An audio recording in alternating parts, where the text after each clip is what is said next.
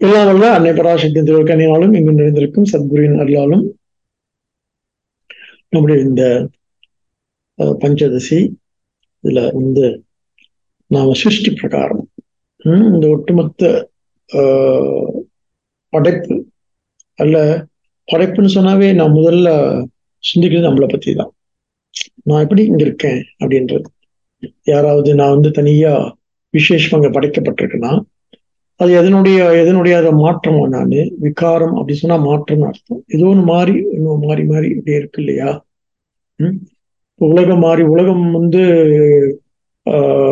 என்ன இருக்கு, வானாகி மண்ணாகி வழியாகி ஒளியாகி ஊனாகி உயிராகின்னு சொல்றோம் இல்லையா? இந்த மாதிரி இந்த விகாரங்கள் எல்லாம் நிறைய மாற்றங்களை நம்ம சுத்தி பார்த்துக்கிட்டே இருக்கோம்.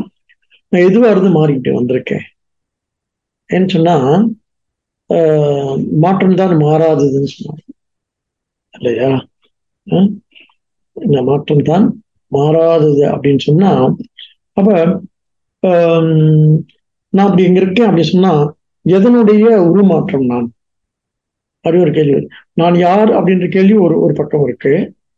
அது ரொம்ப ஆன்மீகமான கேள்வி. நம்ம இப்ப ஏறக்குறைய நம்ம என்ன புரிஞ்சு வச்சிருக்கோம் அப்படின்னு சொன்னா, நம்ம ஒரு மனுஷன் இந்த உலகத்துல வாழ்ந்துட்டு இருக்கோம். இங்க நிறைய மனிதர்கள் இருக்காங்க, மற்ற ஜீவராசிகள் இருக்கு. அவரோடு ஒத்திசைவோடு ஒரு வாழ்க்கையை நாம நடத்திக்கிட்டு இருக்கோம். இயற்கையும் பேணி காத்துக்கிட்டு உலகத்தையும் உலகத்துல கிடைக்க வேண்டிய எல்லா நலங்களையும் பெற்றுக்கிட்டு அப்புறம் அதை எல்லாத்தையும் பகிர்ந்துக்கிட்டு இல்ல, அப்புறம் அதோடு மட்டும் இல்லாம அந்த ஒத்திசைவோட ஒரு வாழ்க்கையை நமக்கு ஒரு வாழ்க்கை எனக்கு அமைஞ்சிருக்கு இல்லையா? இந்த ஒத்திசைவுன்னு சொன்னோம் இல்லையா? அதுதான் சாஸ்திரம் யோகம்னு சொல்லுது. இசைந்து ஈடு கொடுத்து அல்லது பொருந்தி பொறுப்போடு கவனமா என்ன ஆனா உறுதியா அப்புறம் அப்படி என்ன சொன்னா அந்த அந்த வாழ்க்கை எதுக்கு அப்படின்னு சொன்னா, இந்த வாழ்க்கையில முதல்ல நம்ம கண்டறியது ரசனை. ரசனைன்னா சுவை, ரதி, அழகு இல்லையா? சோ இந்த எல்லாத்தையும் நம்ம யாரை பார்த்து ரசிக்கிறோம்? அந்த அழகை பார்த்து ரசிக்கிறோம். சின்ன குழந்தை சிரிக்குன்னு சொன்னாங்களா, அது எல்லாம் அந்த சுத்தி இருக்கிறத பார்த்து சிரிக்கணும். நம்மளை பார்த்து சிரிக்கும் தான். பெருசா நம்மளை பார்த்து ஏளனமா சிரிக்கும், அது வேற கதை இல்ல. ஆனா இப்போதைக்கு எல்லாத்தையும் பார்த்து சிரிக்குது, எல்லாத்தையும் பார்த்து ரசிக்குது. அது அப்ப சின்ன வயசுல நமக்கு ஒரு என்ன இருக்குன்னா, மற்ற பெரிய அறிவு இருக்கோ இல்லையோ, ஒரு எல்லாவற்றையும் பார்த்து ரசிக்கிற தன்மை, ரசனை இருக்கு. ரசனை அதான் ரசம், வாழ்க்கையின் ரசம், எசன்ஸ் இல்லையா? அது ஏதோ ஒரு வகையில நம்ம கிட்ட குடிக்கொண்டிருக்கு. அங்கிருந்து ஸ்டார்ட் பண்ணுவோமே, நல்லா இருக்கும். ஏன்னு சொன்னா இது எங்க இருந்து தான் ஸ்டார்ட் பண்ணணும். So from the known to the unknown சொல்லுவோம் இல்லையா? நம்ம அறிதல் இருந்து ஸ்டார்ட் பண்ணணும். அந்த அறிதல் கூட இந்த உலகை பற்றிய அந்த மனிதர்களை பற்றிய அறிவுன்றது எனக்கு ரொம்ப சரியா யாரையும் புரிஞ்சுக்கவே முடியலன்னு சொல்றோம். அப்பா இவங்களோட சேர்ந்து இருக்கிறதே கஷ்டம்ன்றோம். இவங்களை ஏதோ ஒண்ணு நம்மளை உரசிக்கிட்டே இருக்குன்னு சொல்றோம் இல்லையா? ஏதோ நம்மளை என்ன பண்ணுது, டிஸ்டர்ப் பண்ணிட்டு இருக்குன்னு சொல்றோம். நமக்கு இந்த இருப்பு இருக்கு இல்லையா? இருப்பு நல்லாதான் இருக்கு, ஆனா இருப்பு கொள்ளவில்லை அப்படின்னு சொல்றோம். இந்த இருப்பு சுவாரஸ்யமாக்குறது ரசனை மட்டும்தான். அறிவு போயிட்டுன்னு சொன்னா ரொம்ப ஆராய்ச்சி. அறிவு என்ன பக்கம்? அறிவு குற்றங்களை பார்க்கும். அறிவு குற்றங்களை பார்க்கும். ரசனை எது பார்க்குன்னா அழகை மட்டும்தான் பார்க்கும். ஒரு நம்மளை சுத்தி என்ன கல்லு மண்ணு கரண்டு மட்டும் தான் இருக்கு, அதை பார்த்து ரசிக்க மாட்டோம். ஒரு இயற்கையை பார்த்து பச்சை பச்சைன்னு இருக்குன்னு சொன்னா அதை பார்த்து ரசிக்கிறோம். மலையை பார்த்து ரசிக்கிறோம், கடலை பார்த்து ரசிக்கிறோம். இப்போ பை நேச்சர் நம்ம என்ன கடுமையானதை அல்ல கரடு முட்டானதை நம்ம அட்டென்ஷன் போறது பை நேச்சர். நம்ம அட்டென்ஷன், நம்ம கவனம் எங்க போகுதுன்னு சொன்னா ஒரு அழகை ரசிக்கக்கூடிய ஒரு தன்மை நம்ம கிட்ட கூடிக்கொண்டிருக்கு. சரியா? அங்கிருந்து ஸ்டார்ட் பண்ணுவோம். ஏன்னு சொன்னா அந்த படைப்பு எப்படி வந்துச்சுன்னு சொன்னா அது பெரிய ரொம்ப ரொம்ப டெக்னிக்கலா ரொம்ப என்ன இன்டலெக்சுவலா சிந்திக்கிறது இருக்கு இல்லையா, அது வந்து எப்பயுமே தப்பாயிரும். ஏன் தப்பாயிரும் அப்படின்னு சொன்னா, இன்னொருத்தர் வேற வகையான இல்ல கடவுள் ஒருத்தர் மேல இருந்து ஒருத்தர் எல்லாத்தையும் படைச்சிட்டு இருக்காரு அப்படின்னு சொல்லுவான். நான் சொல்றேன் இல்ல, படைப்பு வந்து யாராலையும் நடத்தப்படல. அது வந்து நமக்கு அது வந்து தானா வந்து இச்சிக்கப்பட்டு சோ காமயத்தை ரொம்ப யாரு உபனிஷத் பேசுது. So it be, so let it be அப்படின்னு சொல்லி சோ காமயத்தை ரொம்ப அழகான வார்த்தை அது. இந்த படைப்புக்கு இதை தவிர ஒரு பெரிய நல்ல வார்த்தை வேற உலகத்துல இருக்குமான்னு தெரியல. நான் நான் நான் இச்சித்து இப்படி ஆனேன்னு சொல்லிட்டு, ஏன் மனுஷன் எப்படி மனுஷன் பிறந்தான், நான் இச்சித்து இப்படி ஆனேன்னு நான் விருப்பப்பட்டேன்னு. அப்ப இங்க என்ன எது வந்து இந்த படைப்புடைய சாரமா இருக்குன்னு சொன்னா, படைப்புடைய ஊற்றுமுகம், படைப்புடைய மூலம் என்னன்னா ரசனையா இருக்கு. முதல்ல அதை பார்ப்போம். ரசனை, இதை கொஞ்சம் புரிஞ்சுக்கணும். நான் எப்பொழுதுமே இதை வந்து ரொம்ப எஸ்தட்டிக்கலா, அதாவது அழகையெல்லாம் நம்ம அப்ரோச் பண்ணணும். இன்டலெக்சுவல் அப்ரோச் பண்ணோம் அப்படின்னு சொன்னா அதுல நிறைய என்ன சித்தாந்தங்கள், நிறைய கருத்து வேறுபாடுகள், நிறைய என்ன என்ன ஏற்படும் வந்து கருத்து மோதல்கள், அப்புறம் எதிர்த்தரப்புகள் எல்லாம் வந்து சேர்ந்துடும் இல்லையா. அப்புறம் ஆளுக்கு ஒரு கருத்தை பிடிச்சுக்கிட்டு அப்புறம் அங்கதான் வந்து மதவாதம், இந்த மதம் வந்து யார் மதம் சரியானது அப்படின்ற வாக்குவாதங்கள்லாம் வந்து சேர்ந்து அப்புறம் மத பிரிவினை ஏற்பட்டு நம்ம இந்த ஒண்ணுக்கு ஒண்ணு அடிச்சுக்கிற மாதிரி. அப்ப இந்த இந்த வாழ்க்கையோட அடிப்படையே என்னன்னு சொன்னா, நாம் வந்து எந்த இடத்துல நிம்மதியா வாழ முடியும் அப்படின்னு சொன்னா, எங்கெல்லாம் நம்முடைய பாதுகாப்புக்கு வந்து பாதுகாப்புக்கு பங்கம் இல்லையோ அங்கதான் இருக்க விரும்புவோம். நாம we want to feel secured wherever. இல்ல பை நேச்சர் இயல்பா எப்படி இருக்குன்னா வெரி செக்யூர்ட் எனிவே. நம்ம பாதுகாப்பா இருக்கணும் அப்படின்றது நம்ம விரும்புற ஒரு விஷயமா இருக்கு. பாதுகாப்பு இன்மை என்ன பண்ணுது அப்படின்னு சொன்னா, என்னை வந்து அலைக்கழிக்குது, என்னை ரெஸ்ட்லெஸ் ஆகுது, என்னை வந்து என்ன அடுத்து பயத்தை உருவாக்குது, அப்புறம் வந்து நிலையின்மையை சொல்லுது, அப்புறம் நமக்கு வந்து மரணத்தை வந்து ஞாபகப்படுத்துது, இல்லாம போயிருமோன்ற பயம் ஏற்றுது. சரியா? ஆக இந்த வாழ்க்கையோட எசன்ஸை வந்து சிந்திச்சு பார்க்குற பெரியவங்க என்ன சொல்றாங்க, நான் காமை, நான் இருக்கேன், அதுதான் ஃபர்ஸ்ட் ஸ்டார்ட். இருப்பு, இந்த படைப்புனாவே நான் இருக்கேன் அப்படின்றத நான் உணர்றதுதான் முதல் படைப்பேன். படைப்புடைய முதல் ஊற்று முகமே அல்ல முதல் சிந்தனை என்னன்னு சொன்னா நான் இருக்கேன்.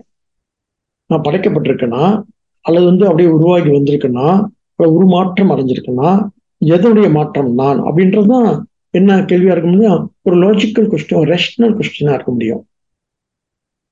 சரியா? அப்படி சிந்திக்கின்ற நமது பெரியவர்கள் என்ன சிந்திக்கிறாங்க, இந்த இந்த இந்த இந்த ரசனை இருக்குல்ல, அது நாம வந்து எல்லாத்தையும் ரசிச்சு, எல்லாத்தையும் வந்து சுவைச்சு, எல்லாத்தையும் வந்து சுவைஞர்களாக இருக்கும். நாம ரத்தினாவே சுவை அறிதல் தான். எது என்ன சுவை அறிதல்னா, அந்த வாழ்க்கையை வாழ்றதுல ஒரு பெரிய சுவை இருக்கு, ஒரு பெரிய என்ன சுகம் இருக்கு இல்ல. கேட்டோன்னு என்ன சுகமா இருக்கீங்களான்னு கேட்கிறோம். அப்ப இருப்பின் இயல்பு என்ன? சுகம். நலம் நலமறிய ஆவல் இல்லையா? சோ நம்ம சிந்தனை இப்படி தொடங்கணுமே. அப்ப இது வந்து அப்படி சிந்திக்கும் பொழுது இந்த இந்த ரசனைக்குரிய ஒரு குணம் இருக்குல்ல, ரசனைக்குரிய ஒரு தன்மை, குணம் கூட சொன்னோம். குணம்னா சாசுக்குள்ள போயிடும். ரசனைக்குள்ள ஒரு தன்மை இருக்கு இல்லையா, இந்த ரசிக்கக்கூடிய, சுவைக்கக்கூடிய ஒரு சுவைஞனாக அல்லது இந்த அழகையில வந்து ரசிக்கக்கூடிய ஒரு ரசிகனாக, அல்லது இதை வந்து இதில் வந்து சுகம் காணக்கூடியாக, சுகியாக. நான் துக்கியா இருக்க விரும்புறதில்லை இல்ல. நான் யாரு? சுகி. சிவத்துக்கு என்ன பேரு? சுகி சிவம். சிவத்துக்கு ஒரு பேரு சுகி. ஆள் வச்சுக்கிறாங்க, அது வேற கதை. இல்ல சிவத்துக்கு ஒரு பேர் என்ன? சுகி. அதான் சுகி சிவம்னு சொல்றாங்க. சுகமா இருக்கும் சிவம். சிவம்னா என்ன? சிவம்னா சத்தியம், சிவம் சுந்தரம். சிவம்னா என்ன? மங்களகரம், ஆஸ்பீஷியஸ்னஸ். மங்களகரம்னா என்ன? மகிழ்ச்சியா இருக்கிறது இல்லையா? எல்லாத்தையும் மகிழ்ச்சினா என்ன? ஆனந்தம். ஆனந்தம் நம்மளுடைய ஸ்வரூபம். இந்த இந்த பேட்டர்ன் ஆஃப் திங்கிங் இருக்குல்ல, இந்த இந்த இப்படி சிந்திக்கக்கூடிய ஒரு மரபு தான் நம்முடைய நம்முடைய தத்துவ மரபு. அப்ப இந்த சுகமானது, இந்த ரசனையானது, இந்த இந்த சுவையானது, இந்த என்ன சிந்தனையானது எங்கிருந்து வந்துச்சுன்னு சிந்திக்கும் பொழுது, இந்த சிந்தனைன்றதே ஒரு படைப்பு தானே, ஒரு கிரியேட்டிவிட்டி தானே, கிரியேஷன் தானே இல்லையா? அது எங்கிருந்து வந்துச்சு சொன்னா, இதுதான் பிருத்திவி தத்துவம் அப்படின்னு முதல் இன்ட்ரடியூஸ் பண்ணது. அதுக்கு மேல நம்ம பிரம்மம் ஏன்னா ஈஸ்வரன் அங்க போக வேணாவே. அப்ப இந்த பிருத்திவி, அப்ப ஒட்டுமொத்தமா அந்த உலகம் என்னன்னா இது பிருத்திவி தத்துவம். பிருத்திவினா என்ன? பிருத்திவி அப்படின்னு சொன்னா அதுக்கு மாயேன்னு ஒரு பேர் இருக்கு. மாயை அப்படின்னு சொன்னா ஒரு ஒரு ஒரு கான்சியஸ் பிரின்சிபல். அதுக்கப்புறம் நம்ம வந்து மாயாவி, இறைவன் பேர் வச்சுக்கலாம், ஈஸ்வரன் பேர் வச்சுக்கலாம், எல்லா பேரும் வச்சுக்கலாம். இப்போதைக்கு வந்து ஒரு கான்சியஸ் பிரின்சிபல் அல்லது ஒரு மாயா தத்துவம், மகா மாயை யாரு? அன்னை பராசக்தி இல்ல. அது வந்து நமக்கு நம்ம நம்ம எப்படி என்ன பண்றோம் அப்படின்னு சொன்னா, அதை வந்து நாம நாம என்ன அதை கொண்டாடுற ஒரு தன்மையை நாம வந்து உருவாக்கிக்கிறோம். லைஃப் இஸ் செலிப்ரேஷன் சொல்றாங்க இல்லையா? அதனால மகா மாயன்னு அவளை கொண்டாட விரும்புறோம். அதான் வந்து மற்ற சாமிகள்லாம் ஒரு நாள் தான் திருவிழானா இதுக்கு 10 நாள் என்ன என்ன நவராத்திரின்னு வருது, விஜயதசமி வரைக்கும் பண்ணிடுறோம் இல்லையா? அப்ப அந்த மாய் எப்படிப்பட்டதா இருக்கு? கொண்டாடக்கூடியதா இருக்கு. அப்ப எது வாழ்க்கைன்னா அந்த வாழ்க்கையே தான் மாயை. அந்த மாய்க்கு 100 பேர் என்ன? பிருத்திவி. அது அதனுடைய இயல்பு என்னன்னா செலிப்ரேஷன். இப்படி இப்படி சிந்திக்க முடியுமா? சிந்தனைனா இப்படியே மெல்ல அப்படியே உள்ள வந்தா தான் அப்புறம் நம்ம மெல்ல மெல்ல. அப்ப எதனுடைய உருமாற்றம், எதனுடைய மாற்றம், விகாரம். அப்ப இப்ப சம்ஸ்கிருதம் தான் பாய்க்கணும். ஏன்னா இப்ப சாஸ்திரம் படிக்கிறவங்க நம்ம. அப்ப என்ன சொல்லுது? இந்த பிருத்திவி இருக்கு இல்லையா, அது 3 குணங்களின் விகாரம், 3 குணங்களின் மாற்றங்கள். இது இந்த இந்த பிரகிருதி தத்துவம் இருக்கு இல்லையா, இது 3 குணங்களால் வந்து நிரப்பப்பட்டிருக்கு. அந்த குணங்கள் தான் சத்துவ, ரஜஸ், தமோ குணங்கள் அப்படின்னு இதை இதை விசாரிக்கின்ற, இதை இதை இதை இதை விசாரம் பண்ணுகின்ற, அல்ல ஆராய்ச்சி பண்ணுகின்ற. இப்ப விஞ்ஞானிலாம் ஆராய்ச்சி பண்ணி அவங்க வந்து ரொம்ப எப்படி ஆராய்ச்சி பண்ணியிருக்காங்க அப்படின்னு சொன்னா, அவங்க வந்து என்ன புறவாயுமா ஆராய்ச்சி, மெட்ரு ஆராய்ச்சி பண்ணி ஏன்னா கொண்டு போய் வான்கலத்தை கொண்டு போய் சந்திரன்ல இறக்கிட்டாங்க இல்ல. அந்த வருஷம் இருக்கும் அவனுக்கு. அடாடா இந்தியா பண்ணிருச்சுப்பா, ஒரு இந்தியன் பண்ணிட்டான்னு சொல்லிட்டு. நம்ம மனுஷன் இருந்துகிட்டு என்ன சொன்னோம்? ஒரு ஏசியன் பண்ணிட்டான் அப்படின்னு சந்தோஷம் பண்ணோம். நம்ம மலேசியா இருந்துகிட்டு நாட்டுக்கு நம்பிக்கை துரோகம் பண்ணக்கூடாது, விசுவாசமா இருக்கணும். மலேசியா ஒரு ஏசியன் பண்ணிட்டான், சரி வெரி ஹாப்பி அப்படின்னு மலேசியனா நம்ம காட்டிக்கணும். என்னத்தான் உள்ளுக்குள்ள இருந்து ஆஹா அப்படின்னு இந்தியன் இருந்தாலும் கூட அதெல்லாம் அதெல்லாம் கொஞ்சம் என்ன பண்ணணும், அதெல்லாம் கொஞ்சம் என்ன மட்டுப்படுத்தி வச்சுக்கணும். ஒரேடியா துள்ளக்கூடாது, துடிக்க கூடாது. சரி, ஆக இந்த மட்டற்ற மகிழ்ச்சி இருக்கு இல்லையா? அப்ப இது இது இது இது எதனுடைய வெளிப்பாடு அப்படின்னு சொன்னா, இது இது வந்து இந்த சத்துவ குணத்தின் இதுல என்ன என்ன சேர்ந்து இருக்கு அப்படின்னு கேட்டா, இது வந்து 3 முக்குணங்களால் ஆனது. அந்த அது பியோர் சத்துவம், பியோர் ரஜஸ், பியோர் தமஸ் அப்படின்லாம் இல்ல. சத்துவ பிரதானம் இங்கிலீஷ் சம்ஸ்கிருதம் சொல்லுவோம். சம்ஸ்கிருதம் தான் இருக்கு. சத்துவ பிரதானம், ரஜோ பிரதானம், அப்படி தமஸ் பிரதானம் சொல்றேன். சத்துவ பிரதானம் அப்படின்றதுதான் வந்து நம்ம என்ன சொல்ல போறோம்? ஈஸ்வரன் சொல்லிட்டோம். அது ஒரு பக்கம் அந்த கான்செப்ட் அப்புறம் பார்ப்போம் மெதுவா. சத்துவ பிரதானம். அப்புறம் அவர் ரஜோ பிரதானம் வந்து ஜீவன் சொல்லிட்டோம். ஜீவன் வந்து ரஜோ பிரதானம். அப்ப நமக்கு 3 பேர் சாஸ்திரம்னாவே இட்ஸ் ட்ரையாங்கிள் என்கொயரி. என்ன? ஜீவ, ஜெகத், ஈஸ்வரன். சரி, அதெல்லாம் நம்ம படிச்சிருக்கோம். சும்மா ஜஸ்ட் ஒரு ரிவிஷன் மாதிரியே இருக்கும் பாருங்க கேட்க கேட்க. ஜீவ, ஜெகத், ஈஸ்வரன். இப்போ ஈஸ்வரனை ஃபிக்ஸ் பண்ணிட்டோம். ஏன்னா சத்துவ பிரதானம் ஈஸ்வரன் சொல்லிட்டு அதை பத்தி வேணும்னா பிறகு நம்ம விசாரம் பண்ணுவோம். அப்புறம் ரஜோ பிரதானம் எது அப்படின்னு கேட்டா ஜீவன். நமக்கே தெரியும் நம்ம எவ்வளவு ஆக்டிவ், எவ்வளவு செயலோக்கத்தோட என்ன பண்ணிட்டு இருக்கோம் இந்த உலகத்துல நாம அப்படின்னு சொல்லிட்டு நமக்கு தெரியும். அப்புறம் தமஸ் இருக்கு இல்லையா, தமஸ் தான் என்ன அப்படின்னு கேட்டா, தமஸ் அம்சம் தான் இந்த பஞ்சபூதங்கள் அப்படின்னு பார்த்தோம் போன வாரம் தான். அதனால இந்த இந்த என்ன சிருஷ்டியை சொல்லும் பொழுது நம்ம நம்ம என்ன ஆயிருக்குன்னு சொன்னா, இந்த பஞ்சபூதங்கள் இருக்கு இல்லையா, அதனோட ஜட தத்துவத்திலிருந்து அந்த 3 தத்துவம் பேர். ஒண்ணு ஈஸ்வர தத்துவம், சத்துவ பிரதானம். ரஜோ தத்துவம், ரஜோ பிரதானம் ஜீவ தத்துவம். தமோ பிரதானம் ஜட தத்துவம். என்ன தத்துவம்? ஜட தத்துவம். பஞ்சபூத தத்துவம். பஞ்சபூதங்களுக்கு ஆகாசம், நெருப்பு, நீர்னு சொல்லிட்டு இருக்குல்ல, அதனுடைய தத்துவம். சரி, அந்த பஞ்சபூத ஜட தத்துவத்திலிருந்து என்ன என்ன என்ன அந்த பஞ்சபூதங்கள் இருக்கு இல்லையா, பஞ்சபூதங்கள் தமோ தமோ தமோ அம்சம் சொன்னோம் இல்லையா.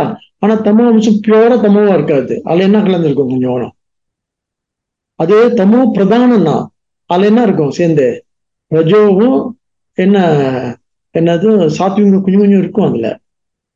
அது பிறகு பார்ப்போம். அது மாத்திரை எல்லாம் கணக்கெல்லாம் வரும், பெரிய கணக்கோடா சாமி. நம்ம நம்ம மெத்தமெட்டிஷியன் தோத்தம். அவ்வளோ பெரிய பெரிய கணக்கு. ஏன்னா 5ல் ஒரு பாகம் அப்படின்லாம் வரும். சார் அந்த கணக்கெல்லாம் அப்புறம் பார்ப்போம். எங்க போய் பாஸ் பண்ண போறோம்னு தெரியல இதெல்லாம். இருக்கட்டும், அது ஒரு பக்கம் அப்படியே இருக்கட்டும். ஒண்ணு மட்டும் தெரிஞ்சுக்கிறோம், தமோ பிரதான தமோ பிரதானம் இந்த பஞ்சபூதங்கள் அப்படின்னு பார்த்தோம். ஏன்னா போன முறை ஒரே குழம்பி போச்சு சாமி, என்னதான் பேசுனீங்க எங்களுக்கு விளங்கல, ஏன்னா சிருஷ்டி தத்துவம் ரொம்ப கஷ்டமா இருக்கு. நாங்க சிம்பிளா அப்படியே பேசிட்டே வரோம். நம்ம இப்ப எல்லாத்தையும் உள் வாங்கிட்டோம். ஸ்லோகங்களும் இருக்கு, ஸ்லோகத்தையும் பார்ப்போம். இருந்தாலும் முதல்ல அந்த தெளிவா புரிஞ்சுக்குவோம். இப்ப எதை நம்ம ஹேண்டில் பண்றோம்? தமோ பிரதானம். தமோ இந்த பிருத்திவி இருக்கு இல்லையா, அது எதனுடைய தத்துவம் அப்படின்னு சொன்னா தமசோட அம்சம் சொன்னோம். தமசோட 5 அம்சம் இந்த பிருத்திவியில 3 தத்துவம் சொன்னா என்ன சொன்னா, சத்துவ ரஜோ தமம் இருக்கு. தமஸ் எடுத்துக்கிட்டு தமசுடைய இந்த தமஸ் எங்க இருக்குன்னு சொன்னா இந்த ஜட தத்துவத்துல இருக்கு. தமஸ் என்னதான் ஜட தத்துவம். ஜட தத்துவம் பஞ்சபூதங்கள். ஜடமா நமக்கு தெரியுது, கண்ணுக்கு மண்ணு தெரியுது இல்ல, அப்புறம் தண்ணி தெரியுது, தண்ணி யூஸ் பண்ணிட்டு இருக்கோம். நெருப்பு தெரியுது, காற்று தெரியுது, காற்றை சுவாசிச்சுட்டு இருக்கோம். பிறகு ஸ்பேஸ்ல வாழ்ந்துட்டு இருக்கோம். நம்மளும் ஸ்பேஸ்ல தான் இருக்கோம். இது வேற சுவாமி, நம்ம எப்ப சந்திரமண்டலத்துக்கு போனோம்? பூமியும் ஸ்பேஸ் தான். இது வேற நம்ம எங்க இருக்கிறோம்? ஸ்பேஸ் இல்லாட்டி பக்கத்துல உட்கார முடியாது, இடிச்சுதான். இதுதான் ஸ்பேஸ், இடம் தான், வெளி இல்ல. ஓகே, இந்த வார்த்தை எல்லாம் கவனமா கவனிச்சுக்கோங்க. சரி, அடுத்து அப்புறம் இந்த 19வது ஸ்லோகத்துல என்ன பார்த்தோம்னா, இந்த இந்த பஞ்சபூதத்திலிருந்து ஜட தத்துவம் தான் உருவானுச்சு. இந்த இந்த ஜட தத்துவத்தில் உள்ள இந்த ஜட தத்துவம் தமோ தமோ தமோ குணத்துல தான் இந்த ஜட தத்துவம் இருக்கு. இந்த ஜட தத்துவத்துல உள்ள சத்துவ அம்சத்திலிருந்து எது பிறந்துச்சுன்னு சொன்னா, சத்துவ அம்சத்திலிருந்து பஞ்சேந்திரியங்கள் பிறந்து ஞானேந்திரியங்கள் பிறந்துச்சுன்னு பார்த்தோம் போன கிளாஸ்ல 19வது ஸ்லோகத்துல. எங்க பார்த்தோம் சாமி, என்ன சொல்லிட்டு போனீங்க, ஒண்ணுமே விடங்களை எங்களுக்கு. நீங்க சொல்றது எனக்கு தெரியுது, நீ நினைக்கிறதே எனக்கு தெரியுது. அதனாலதான் இப்ப ரிப்பீட் பண்றேன். என்ன பண்ணணும்னு தெரியணும்ல. அதனால கொஞ்சம் நம்ம என்ன பண்ணிக்கணும், கொஞ்சம் இதை கொஞ்சம் அப்படியே எழுதி பார்த்தா தெரியும். முதல்ல கேட்டுங்க, அப்புறம் போய் நினைச்சு பார்த்து ஞாபகம் வேற இருக்கணும். அதை பத்தி வேற பேச போறோம் நம்ம. இப்ப எல்லாத்தையும் பத்தி பேசுவோம். இப்ப அப்புறம் எழுதி பார்க்கலாம். இப்ப கவனமா கேளுங்க. இதை முதல் we'll try to understand this rather than what you call trying to jot it down. Understand பண்ணிட்டு அப்புறம் போய் உட்காந்தீங்கன்னா தானே வந்துடும். சரி, அந்த அந்த பிருத்திவி தத்துவத்தில் இருக்கிற தமோ அம்சம் எதுன்னா பஞ்சபூதம் சொன்னோம். பஞ்சபூதத்துல தான் எது தோன்றுச்சுன்னு சொன்னா, பஞ்சபூதத்துல நம்ம ஞானேந்திரியம் தோன்றுச்சுன்னு பார்த்தோம். ஆனா ஒவ்வொரு அம்சத்துல ஒண்ணு. ஆகாசத்துல இருந்து எது, பிறகு காற்றுல இருந்து எது, இன்னும் போன ஒரு 19 வருஷத்துல நம்ம பார்த்தோம் இல்லையா, ஆகாசம் எது தோணுச்சு, காற்றுல இருந்து எது தோணுச்சு, பிறகு தண்ணியிலிருந்து எது தோணுச்சு. நம்ம 5 தத்துவங்கள் பார்த்தோம். நம்ம ஞானேந்திரியம் என்ன, ஞானேந்திரியம் ஸ்பேஸ் அப்படின்னு சொன்னோம் இல்லையா. ஸ்பேஸ்ல இருந்து சப்தம் தோன்றுச்சுன்னு பார்த்தோம் இல்ல. அதே மாதிரி வந்து காற்றுல எதுன்னு சொன்னா காற்றுல வந்து தொடு உணர்வுன்னு சொன்னோம். என்ன தொடு உணர்வுன்னு சொன்னோம். அக்னி வந்து அக்னி வந்து கண் பார்க்கறதுன்னு சொன்னோம். பிறகு நீர் வந்து சுவைத்தல்னு சொன்னோம். பிறகு மண்ணு வந்து முகர்தல்னு சொன்னோம். பிறகு 5 பார்த்தேன் போன இவ்வளவுதான் பார்த்தோம் நம்ம.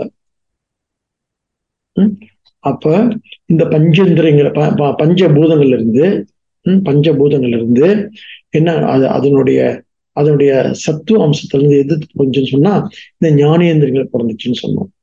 தனித்தனியா ஒண்ணு பார்த்தோம். ஒட்டுமொத்தமா பத்மஸ்வரத்துல இன்னொன்னு பார்த்தோம். ஒட்டுமொத்தமா வந்து இந்த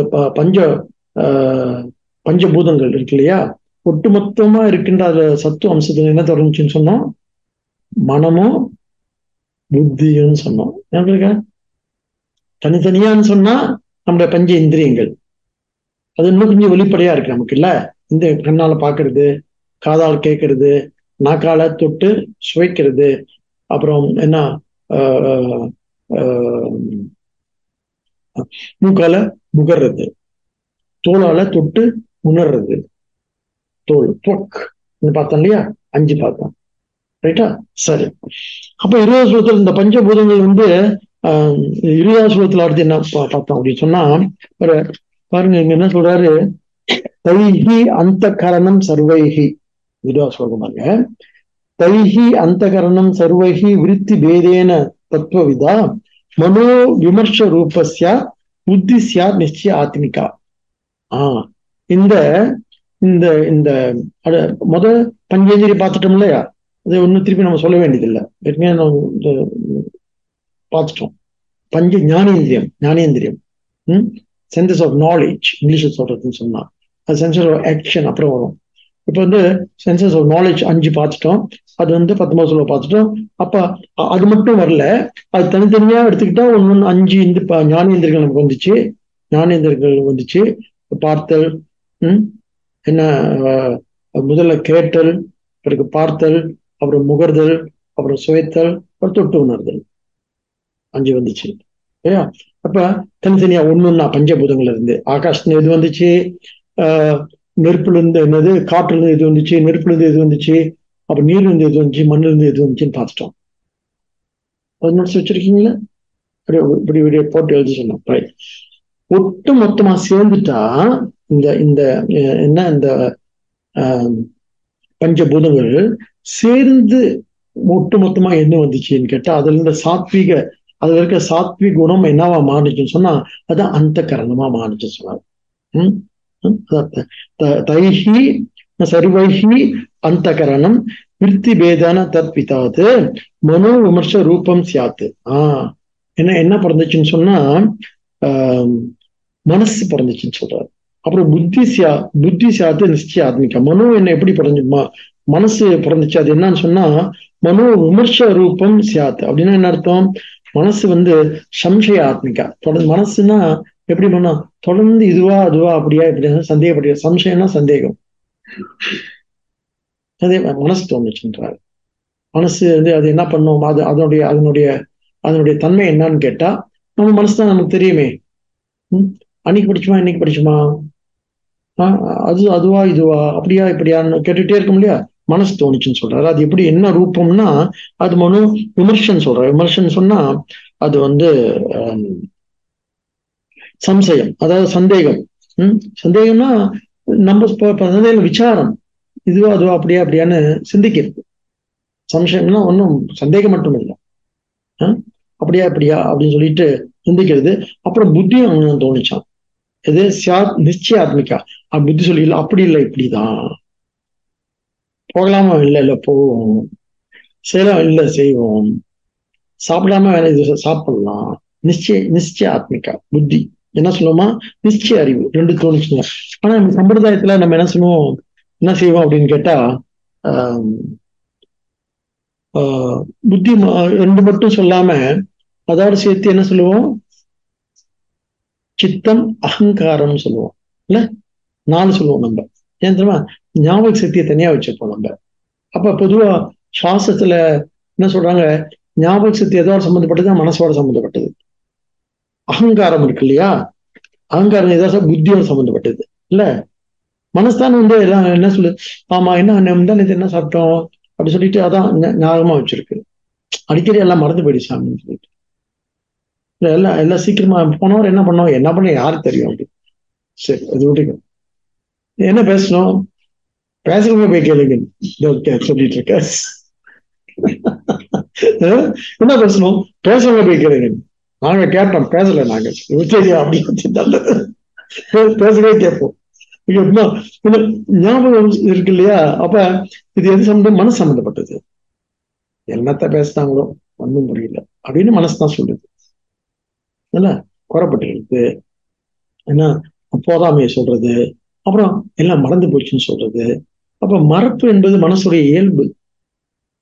அப்ப யார் கொடுத்தது மறப்பு, பகவான் தான் கொடுத்திருக்காரு. ஏன் சில விஷயங்கள் மறக்கிறது நல்லது. அதனால மறந்துட்டுமேன்னு சொல்லிட்டு வருத்தப்படக்கூடாது. நல்லா இருக்கியாது பேசிட்டு வருத்தப்படாம இருக்கலாம் இல்லையா இல்லையா. இருந்தாலும் கூட நல்லா பாருங்க, நம்ம மறதியை பத்தி அடிக்கடி குறை சொல்லிட்டே இருக்கோம் இல்லையா.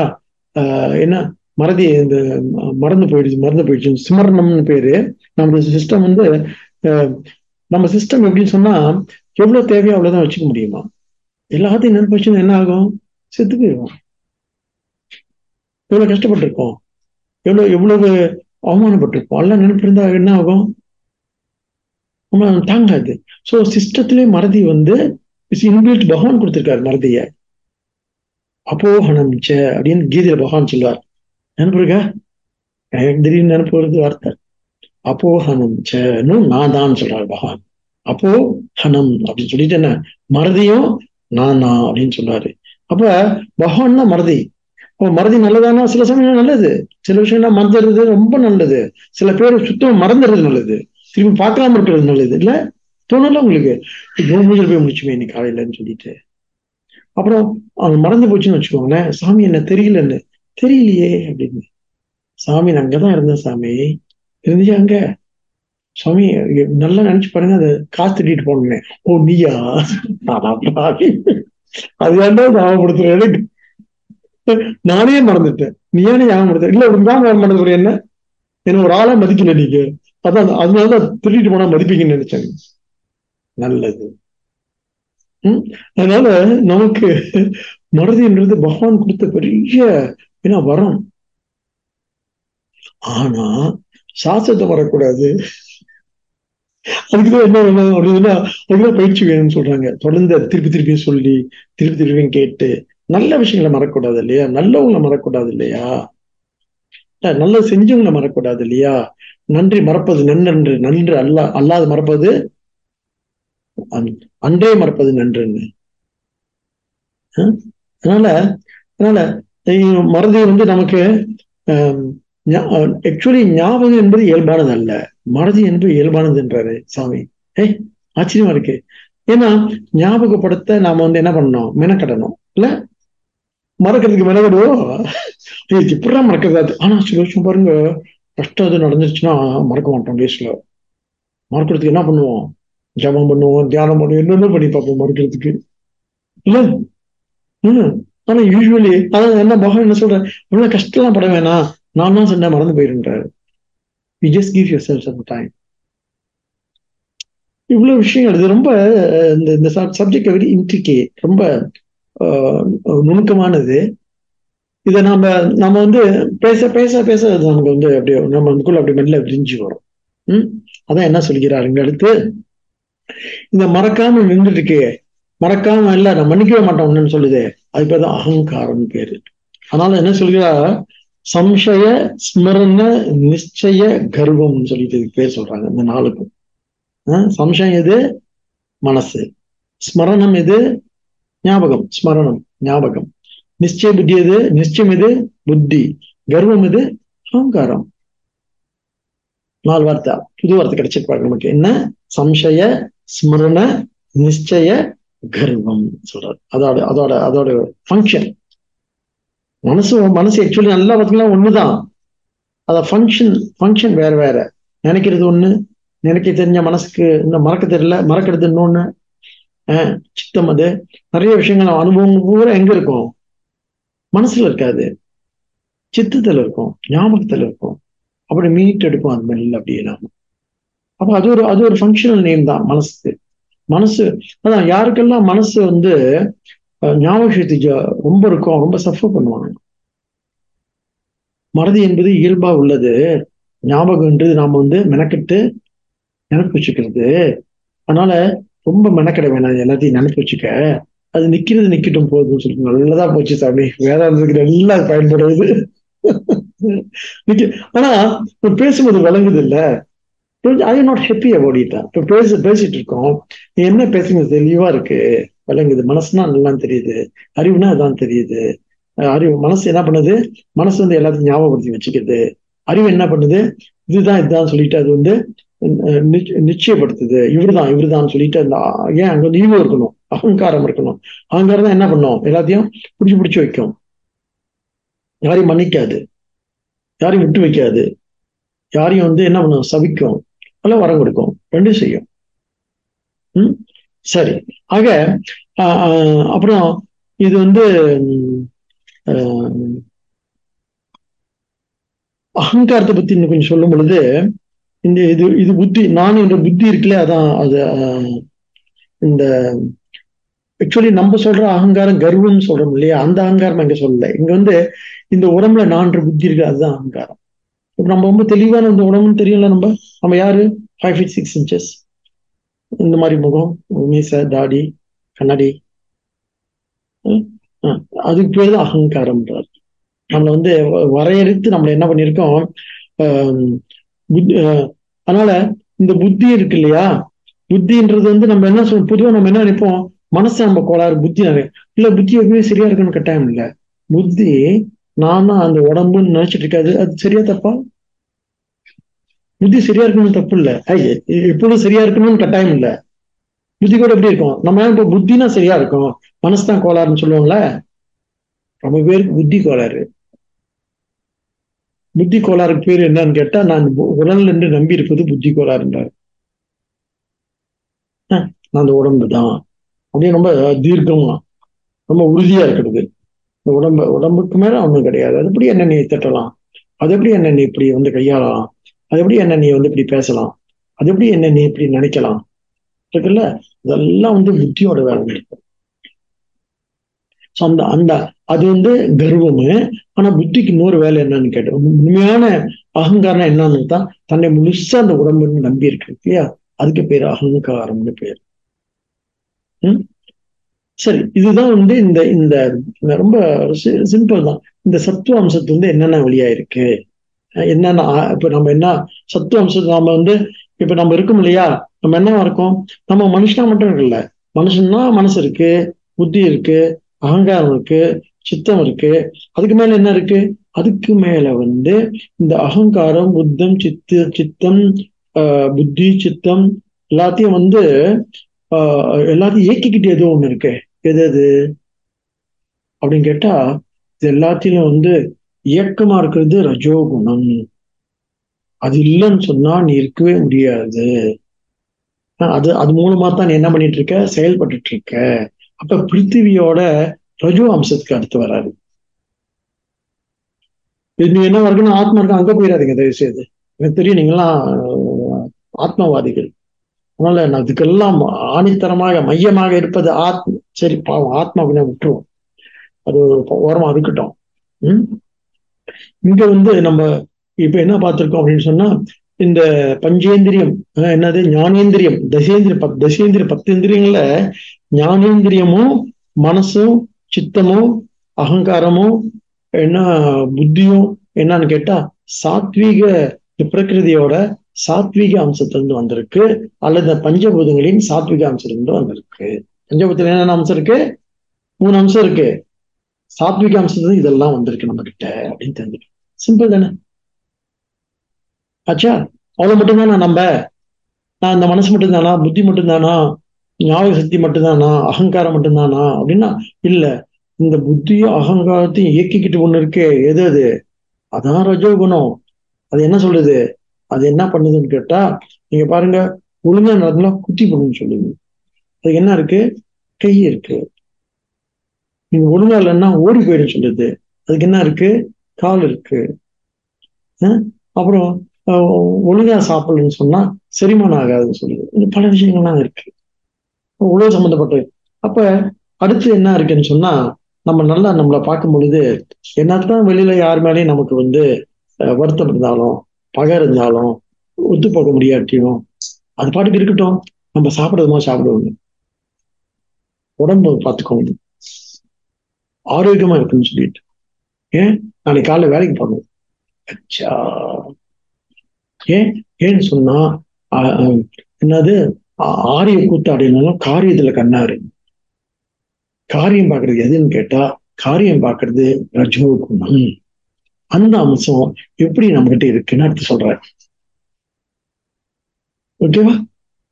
சாத்விகத்தை இந்த இந்த பிருத்திவியில என்ன இருக்க பிருத்திவில இருக்க இந்த பஞ்சபூதத்துல இப்படி வச்சுக்கோம். பிருத்திவில என்ன இருக்கு? இந்த பஞ்சபூதங்கள்.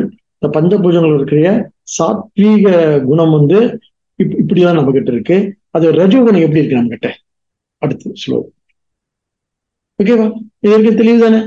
புறமும் நான் சொன்னேன் அடுத்த கிளாஸ் தெளிவா நம்ம அப்படியே இதை பத்தி அப்படி பேசி அப்படியே உள்வாங்கிக்கலாம்னு சொன்னேன். Okay, right. அடுத்து நம்மகிட்ட வேற என்னென்ன குணங்கள் நாம வேற என்னவா இருக்குன்னு சொன்னா, நம்ம எல்லாம் செயல் ஊக்கிகள், கர்மடு. சதா என்ன பண்ணிட்டு இருக்கோம்? செயலில் ஈடுபட்டு இருக்கோம். செயல் இல்லைன்னாவே நம்ம இல்லை. செயல் இல்லைனாவே சாப்பாடு இல்லை. செயல் இல்லைனாவே வாழ்க்கை இல்லை. செயல் இல்லைன்னா வீடு இல்லை, வசதி இல்லை, ஒண்ணுமே இல்லை. இப்ப ஒட்டுமொத்த வாழ்க்கையின் ஜீவ நாடி எது? செயல். இதுதான் ஸ்ரீகிருஷ்ணன் என்ன பண்ணிட்டு வலியுறுத்திக்கிட்டே இருக்காரு.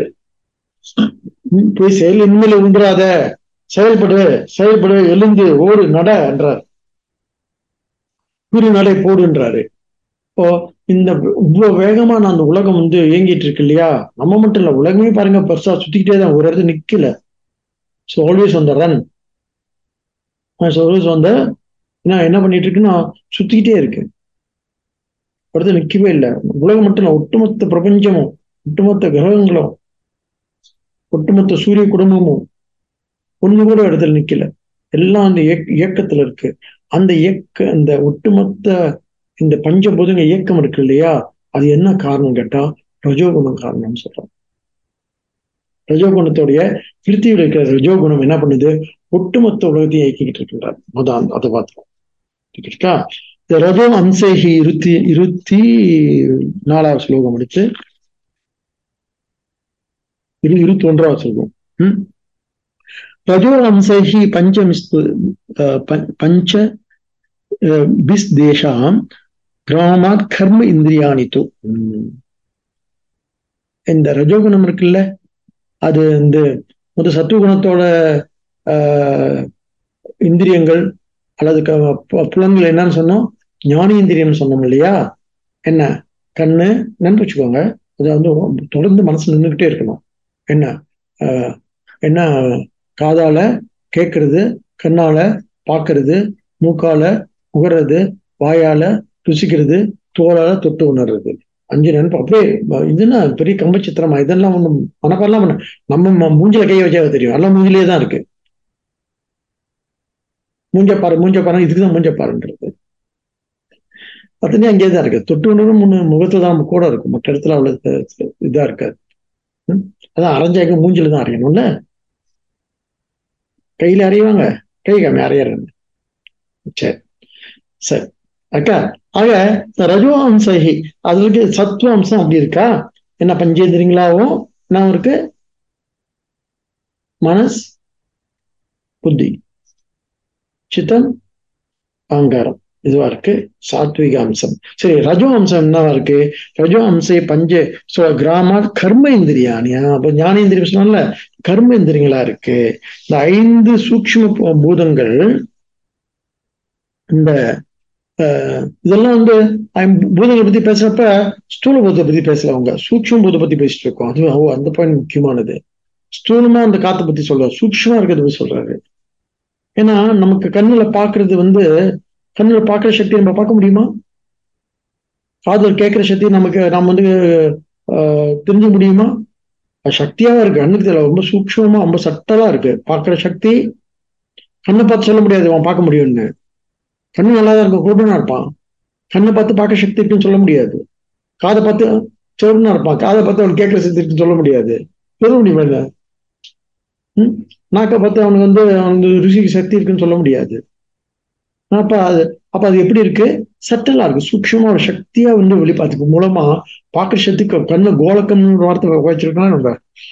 கண்ணு மூலமா வெளிப்படுது, அவ்வளவுதான். காது மூலமா வெளிப்படுது. அதே போல நமக்கு இது பஞ்சேந்திரியங்கள் இருக்கு இல்லையா? இப்ப கர்மேந்திரியங்களுக்கு இதெல்லாம் ஞானேந்திரியம் சொன்னோம் இல்லையா? என்ன? Senses of knowledge.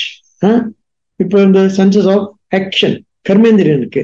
என்னன்னு கேட்டா வாக், பாணி, பாத, பாயு, உபஸ்த, அபிதா, அபிதானானி ஜிக்ரே அப்படின்னு சொல்லிட்டு 21வது ஸ்லோகத்துல சொல்றாரு. இந்த என்ன இந்த பஞ்சபூதங்களின் எந்த பூதம்? சூக்ஷ்ம பூதத்தின் சத்துவம் வந்து அப்படி இருந்துச்சு இல்லையா? அந்த ஞானேந்திரியமாவும் அந்த கரணமாவும் 2 வார்த்தை வச்சுக்கோங்க, ஈஸியா போயிடும். அந்த கரணமும் 4 உங்களுக்கு தெரியும்ல, அதனால ஞானேந்திரியங்கள் 5 தெரியும். 5 4 9 இருந்துச்சாச்சா? இப்ப அதனுடைய ரஜோ அம்சம் இருக்குல்ல, சாத்விக அம்சம் முடிச்சிட்டோம். இப்ப ரஜோ அம்சம் இருக்குல்ல, ரஜோ அம்சம் என்னவா இருக்கு அப்படின்னு கேட்டா அது வந்து என்ன? கர்மேந்திரியங்களா இருக்கு. எது கர்மேந்திரியம்? முன்ன படிச்சிருக்கோமே. என்ன? நமக்கு வந்து 5 கர்மேந்திரியம் இருக்கு. ஆக அந்த கர்மேந்திரியங்கள் வந்து எங்க எதனுடைய வெளிப்பாடு? சூக்ஷ்ம பஞ்சபூதங்கள். திரும்பி அதை மந்திரம் வேணாம். என்ன? சூக்ஷ்ம பஞ்சபூதங்கள். பஞ்சபூதங்கள் என்ன? அதான் என்ன? வானம், காற்று, நெருப்பு, நீர், மண், ஆகாயம், வாயு, அக்னிகி, அப்பு, பிருத்திவி. பிருத்திவின்னு சொல்ல வேணாம், பூமின்னு சொல்லுவோமா? அந்த பிருத்தியோட சேர்த்து நம்ம இந்த பிருத்திவின்ற வார்த்தை 2 இடத்துல பாவிக்கிறாங்க. நான் பூமின்னு வச்சுக்குவோம், ஈஸியா இருக்கும், மண்ணுன்னு தெரியும் நமக்கு. சரி. ஆக இந்த ரஜோவம்சம் இருக்குல்ல, அது என்னன்னு கேட்டா கிரியா ஜனகானி இந்திரியானி சொல்ற. அதாவது அது கிரியா, செயல்படுற இந்திரியம். எது? கை இப்படி செய்யாம நம்ம பாருங்க, பேசினா கூட கையை பேச வேண்டியது இல்லை இல்ல, ஆனா கையை ஆட்டம் பேசவே மாட்டோம். அது தமிழவங்க முடியவே முடியாது. கையை ஆட்டி தான் இங்க இருந்து டெலிபோன்ல அவ்வளவு ஆட்டி அவளுக்கு 100 கோயிலுக்கு வந்தாண்ட இங்க எப்படி அங்க இந்த பக்கம் சொல்லிட்டு கையை ஆட்டா பேச செத்தே போயிடுவோம்ல நம்ம. அதனால இந்த கர்மேந்திரியங்கள் இருக்கு இல்லையா, அது என்ன அப்படின்னு சொன்னா அதுக்கு எதுக்கு காற்றுல இருந்து எந்த எந்திரியம் தோன்றுச்சு? இப்ப கர்மேந்திரியம் இருக்கு இல்லையா, அது வந்து இப்ப காற்றுல இருந்து எது தோன்றுச்சு? என்ன? ஆகாஷ்ல இருந்து எது தோன்றுச்சு அப்படின்னு சொன்னா கர்மேந்திரியை பத்தி சொல்லும் பொழுது இந்த அந்த அறிவை உற்பத்தி செய்யும் உறுப்புகள் ஞானேந்திரியம், அல்லது செயலை உற்பத்தி செய்யும் உறுப்புகள் கர்மேந்திரியம். அப்ப முதல் வந்து என்னது? வாக்கு இருக்கு இல்லையா, அதான் ஆகாஷம் ஒரு வாஞ்சின்னு சொல்றாங்க. வாக்குனா சப்தம், ருசி இல்ல. ஞானேந்திரியம் ருச்சி. இந்த கர்மேந்திரியத்துக்கு ஞானேந்திரியம் என்ன வித்தியாசம்? கர்மேந்திரியம் வந்து அறிவு கொடுக்கும் கருவி இல்ல. கண்ணால் பார்த்து பச்சை சோப்புன்னு சொல்லுவோம், காதால் கேட்டு தமிழ் சீனான்னு தெரியும் இல்லையா, தொட்டு பார்த்து மிருதுவா இருக்கா கடினமா இருக்கான்னு தெரியும் நமக்கு இல்ல. அறிவை கொடுக்கும் இந்திரியங்கள் இல்லையா. கர்மேந்திரியம் வந்து என்ன? செயலை செய்யும் இந்திரியங்கள், அறிவை கொடுக்காது. நடக்கிறீங்க, என்ன அறிவு கொடுக்கும்? கையை தூக்குறீங்க, ஒன்னு என்ன புத்தி வந்துருமா என்ன? இல்ல. அதாவது என்னது? பேசுறோம், என்ன வரும்? ஒண்ணும் வராது, ஆவிதான் போகும். அதெல்லாம் பெரிய அறிவு வந்துடாது. பேசினா கேட்டாதான் அறிவு வரும். அப்ப கேட்பு வந்து ஞானேந்திரியம், பேசுறது வந்து கர்மேந்திரியம். இங்க வாக்குல 2 இருக்கு. ஒண்ணு சுவை உணர்றது இருக்குல்ல, அது ஞானேந்திரியம். பேசுறது வாக்கு இருக்குல்ல, அது கர்மேந்திரியம். சோ முதல்ல வாக், அது வந்து ஆகாசம், ஸ்பேஸ் வந்து ஸ்பேஸ் சொல்லுது. காற்று வந்து கைகள், காற்றுல வந்து கைக்கு ஏன் கைக்கும் காத்துக்கு என்ன சம்பந்தம்? இந்த லாஜிக் எல்லாம் இங்க இல்ல. சாஸ்திரம் சொல்லுது, நம்ம நம்பிக்கிறோம் இதெல்லாம்.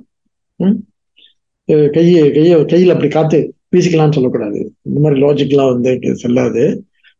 சாஸ்திரம் சொல்லுது வாக்குல இருந்து ஆகாஷம் வாக்கு நாக்கு பேசுது.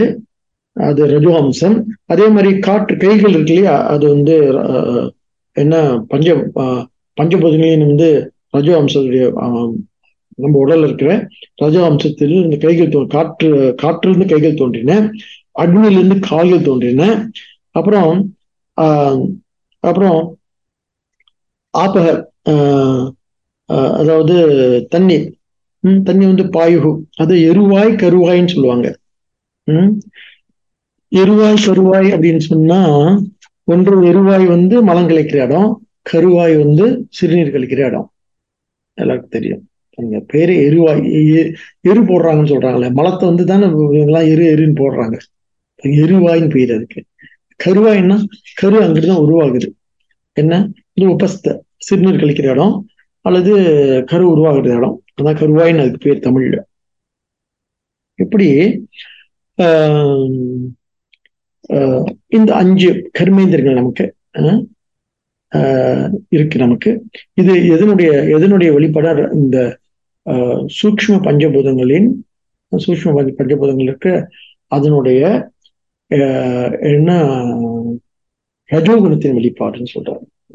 வெளிப்பாடு. சரி, பிறகு இந்த ரஜோகுணத்தின் இன்னொரு முக்கியமான வெளிப்பாடு என்ன அப்படின்னு கேட்டா, பிராணன் சொல்றாரு. என்ன ஒட்டுமொத்த, முதல்ல என்ன சொன்ன அதே மாதிரிதான் சத்வீகம். ஒட்டுமொத்த சாத்வீக பஞ்சபூதங்கள் வெளிப்பாடு என்னன்னு சொன்னா மனம், புத்தின்னு சொன்னோம் இல்லையா. அதே மாதிரி ஒட்டுமொத்த தனித்தனியான்னு சொன்னா இந்த 5 கர்மேந்திரியங்கள், ஒட்டுமொத்தம் சொன்னா பிராணன் சொல்றாரு. பிராணன். ஏன் பிராணன்? ஏன் சொன்னா பிராணம் தான் வந்து எப்பயுமே வந்து என்ன இயக்கிற சக்தி. உடம்புல உயிர் இயக்கிட்டு இருக்கிறது பிராணம். எல்லாரும் சிறா போச்சு, உயிர் போச்சுன்னு இல்ல, பிராண காத்து போச்சு, உயிர் போச்சுன்னு சொல்றாங்க. அப்ப நம் பிராணன் வந்து என்ன சொல்றாரு? ரஜோகுணத்துடைய வெளிப்பாடுன்னு சொல்றாரு. பஞ்ச கர்மேந்திரங்கள் வெளிப்பாடும் அதுதான். ஒட்டுமொத்தமா ரஜோகுணத்துடைய வெளிப்பாடு எதுன்னு கேட்டா, ஒட்டுமொத்த தோகுண வெளிப்பாடு அந்த கர்ணம் சொன்னார் இல்லையா, ஒட்டுமொத்த ரஜோகுணத்தின் வெளிப்பாடு பிராணன். ரொம்ப முக்கியமான விஷயம் இது, பிராணன் சொல்றாரு. ஏன்னா இங்க சொல்ற பிரவருத்தி, ஏன்னு சொன்னா செயல்படுதல் வந்து செயல்பட பிரவர்த்தகம்னு சொல்லுவோம், சிந்திக்கிறது வந்து பிரகாசம் சொல்றோம். அப்ப சிந்திக்கிறதெல்லாம் வந்து அங்க என்ன சாத்விகுண வெளிப்பாடு, அது ஞானேந்திரம். ஞானம்ன்றது சாத்விகுண வெளிப்பாடு, கர்மம்ன்றது ரஜோகுண வெளிப்பாடு. அங்க என்ன பிரவர்த்திக்கம்னா என்ன? பிரவர்த்தகம்னா வர்த்தகம், செயல், செயல்பாடு. அப்ப ரஜோகுண வெளிப்பாடு அது. பிரவருத்தி வந்து பிரகாசம் அல்லது செயல் வந்து பிரவர்த்தகம். பிரவருத்தி ஒண்ணு பிரகாசப்படுத்துதுன்னா நமக்கு அறிவை கொடுக்கறது, பிரவருத்தினா செயல்படுறது. பிரவருத்தி நிவர்த்தின்னு 2 வார்த்தை காய்ச்சிக்கோங்கள. பிரவருத்தினா தொடர்ந்து செயல்படுறது, நிவர்த்தினா செயல் விட்டுறது, இல்ல பிரவருத்தி. ஆக தேஷாம் ரஜோபி யஜ்ஞி அம்சகி. 5 பூதங்கள், இந்த 5 பூதங்களுடைய ரஜோ அம்சம் எது அப்படின்னு கேட்டா, அது ஒட்டுமொத்த 5 பூதங்களின் ரஜோ அம்சம் எதுன்னு கேட்டா பிராணன். அந்த பிராணன் கூட வந்து ஒரே பிராணன் இல்ல, இது 5ஆ பிரிஞ்சிருக்கு இல்லையா, அது நம்ம பார்த்திருக்கோம் இல்லையா. அப்ப அதை சொல்ல போறாரு. அது என்ன அப்படி என்னன்னு சொன்னா, வாக் பாணி பாத பாயு உபஸ்தன்னு சொல்லிட்டு 5ஆ அது பிரிஞ்சிருக்கு. அந்த அந்த 5 கர்மேந்திரங்களுக்கும் வந்து என்ன இந்த ரஜோகுணத்தோட வெளிப்பாடு. அதோடு மட்டும் இல்லாம அந்த 5 தத்துவம் சேர்ந்து முற்றுமா சேர்ந்த வெளிப்பாடு வந்து பிராணன் தோன்றியது அப்படின்னு சொல்றாரு. ஏன்னா நம்ம கிட்ட பிராணன் நம்ம உணர்றோமா இல்லையா? எங்க உணர்றோம் பிராணனை? பிராணன் அதான் பாருங்க, பிராணன் உணர்ற ஹிருதயம் சொல்றாரு. பிராணம் போச்சு எங்க தொட்டு பாக்குறோம்? மூக்கையா? இல்ல, பிராணம் போச்சு ஹிருதயம் தொட்டு பாக்குறோம். டக்கு லாப் தப் லாப் தப் கேக்குதான்னு சொல்லிட்டு ஏறக்குறைய நுரையீரல் இல்ல, இந்த என்ன நம்முடைய நுரையீரல் தான், அங்கதான் தொட்டு பாக்குறாங்க பாருங்க பிராணன். அப்ப அதோட இருப்பிடம் எதுன்னு கேட்டா, அது இருப்பிடம் வந்து ஹிருதயம்னு சொல்றாங்க. இப்ப முதல்ல ஒவ்வொரு கர்மேந்திரியத்தையும் இருப்பிடத்தை பார்த்தோம். ஒவ்வொரு கர்மேந்திர இருப்பிடம் வந்து ஒண்ணு கை, இன்னொன்று வாய். முதல்ல வாய், கை, கால்கள், அப்புறம் சிறுநீர் கழிக்கிற இடம், மலம் கழிக்கிற இடம். 5 பார்த்தோமா? அதோட ஒட்டுமொத்த அப்படிலாம் கழிக்கிறதுக்கே கூட என்ன வேணும் சொன்னா, உள்ள சூக்ஷ்மமா ஒரு சக்தி வேணும். அந்த சக்திக்கு பேரு தான் பிராண சக்தின்னு பேரு. பிராணன் முதல்ல நம்ம உயிரோடு இருக்கிறதுக்கு உயிரோடு உயிரோடு இருக்கிறதுக்கு இந்த பிராண சக்தியில ஓடிட்டு இருக்கணும். அதான் உயிர் போச்சுன்னா என்ன சொல்றோம்? பிராணம் போயிடுச்சுன்னு சொல்றோம். அப்ப இது எதனுடைய ஆக்கம் அப்படின்னு சொன்னா, எதனுடைய வெளிப்பாடுன்னா, பஞ்சபூதங்களின் ரஜோகுணத்தால் வெளிப்பாடு. ஒட்டுமொத்த 5 பஞ்சபூதங்களும் சேர்ந்து 5 பஞ்சபூதங்களும் சேர்ந்து அதனுடைய வெளிப்பாடுனா பிராணன்னு சொல்றாரு. தனித்தனியா வெளிப்பட்டா கர்ம இந்திரியங்கள். சரியா? ஒட்டுமொத்தமா சேர்த்தா என்ன சொல்றாரு? பிராணன்னு சொல்றாரு. அந்த பிராணன் இந்த பிராண சக்தி 5 விதமா வெளிப்படுதுங்க நமக்குள்ள. இது ரொம்ப சயின்டிபிக் தான். இது ஏதோ பிசியோலஜி மாதிரி இருக்கு. இந்த நம்ம சயின்ஸ் படிக்கிறோம்ல, அதுல பிசியோலஜி இருக்கு இல்லையா? இந்த என்னது ஹார்ட் என்ன செய்யும், நுரையீரல் என்ன செய்யும் சொல்லிட்டு, அந்த மாதிரி இந்த பிராணம்லாம் என்ன செய்யும் சொல்லிட்டு ரொம்ப சரியா சொல்றாங்க. இங்க ரொம்ப சயின்டிபிக்காவும் இருக்கு. அப்ப இந்த ரஜோ தைகி அவற்றுடைய சர்வை சகிதை அனைத்தும் சேர்ந்து என்ன ஆகுதுன்னு சொன்னா, அனைத்தும் சேர்ந்து இது பிராணசக்தியா விருத்தி வேதாச்ச பஞ்சதாக. இது 5ம் சேர்ந்து 5 பிராணசக்தியா இது வெளிப்படுது. அந்த பிராண ஸ்தானம் என்னன்னு கேட்டா, அது என்னன்னு கேட்டா பிராணா. அதான் நம்ம இந்த மந்திரம் சொல்லும் போது பிரம்மாப்பனை சொல்லும் பொழுது என்ன, பிராணாய ஸ்வஹா, அபானாய ஸ்வஹா, உதானாய ஸ்வஹா, சமானாய ஸ்வஹா, வியானாய ஸ்வஹா அப்படின்னு சொல்லும் இல்லையா? இந்த 5 பிராணன். அந்த பிராண சக்தியோட முதல் புறம் பேரு பிராணன் தான். அதுக்கும் பேரு பிராணன்னா என்ன? பிராணன்னா உள்ளே இழுத்து வெளியே விடுற சக்தி. நம்ம இந்த மூச்சு உள்ள இழுத்து வெளியேற்றோம் இல்லையா? எதுக்காக? உயிர் வாழ்றதுக்கு. அப்ப உயிர் வாழ்றதுக்கு என்னென்ன காரணம்? அது ஒரு கர்மேந்திரியம். அந்த பிராணனுக்குள்ளே அதான் என்ன நுரையீரல போய் அங்கிருந்து இருதயத்திலிருந்து நம்ம உயிரை வாழ வச்சிட்டு இருக்கு. தொட்டு பார்த்து என்ன சொல்றாங்க? நாடி துடிப்பு இல்ல போச்சுன்றாங்க. அப்புறம் உயிர் வாழ்றதுக்கு எது முக்கியம்? பிராணம் ரொம்ப முக்கியம். அதான் பிராணனை பத்தி ரொம்ப சிறப்பா சாஸ்திரம் நான் பேசிக்கிட்டே இருக்கும். பிராணனே ஆத்மா அப்படின்னு சொல்ற உபனிஷத்லாம் உண்டு இல்லையா? ஆனா அவன் இந்த பிராணனை சொல்லல. ஆத்மாவுக்கு நிகரா ஒட்டுமொத்த பிராணனே சொல்றாங்க. ஏன்னா அவ்வளவு முக்கியம். அது இல்லாட்டி நம்ம என்னன்னு நம்ம உணர கூட முடியாது, நம்ம படிக்க கூட முடியாது, ஒண்ணுமே சிந்திக்க கூட முடியாது, ஒண்ணுமே இருக்காது. அந்த சக்தியை நாம எப்படி விருத்தி பண்ணிக்கிறது அப்படின்றதுதான். அதனால்தான் என்ன பிராணம் நல்லா இருக்குது, என்ன பண்ணணும்? சாப்பிடணும். சாப்பிடாட்டி நம்மளால நடக்கவும் முடியாது, பேசவும் முடியாது, மூச்சே விட முடியாது. மூச்சு விடுறதுக்கு நமக்கு என்ன வேணும்? சக்தி வேணும். சாஸ்திரம் சொல்லுது சாகிறதுக்கே சக்தி வேணும்னு சொல்லிட்டு. சக்தி இல்லாட்டி சாக முடியாதுங்க. அதை சொல்லும் போது அவங்க என்ன சொல்றாங்க? முதல்ல அபானன் அப்படின்னு சொன்னா இது என்ன? எருவாய். அதாவது நமக்குள்ள இந்த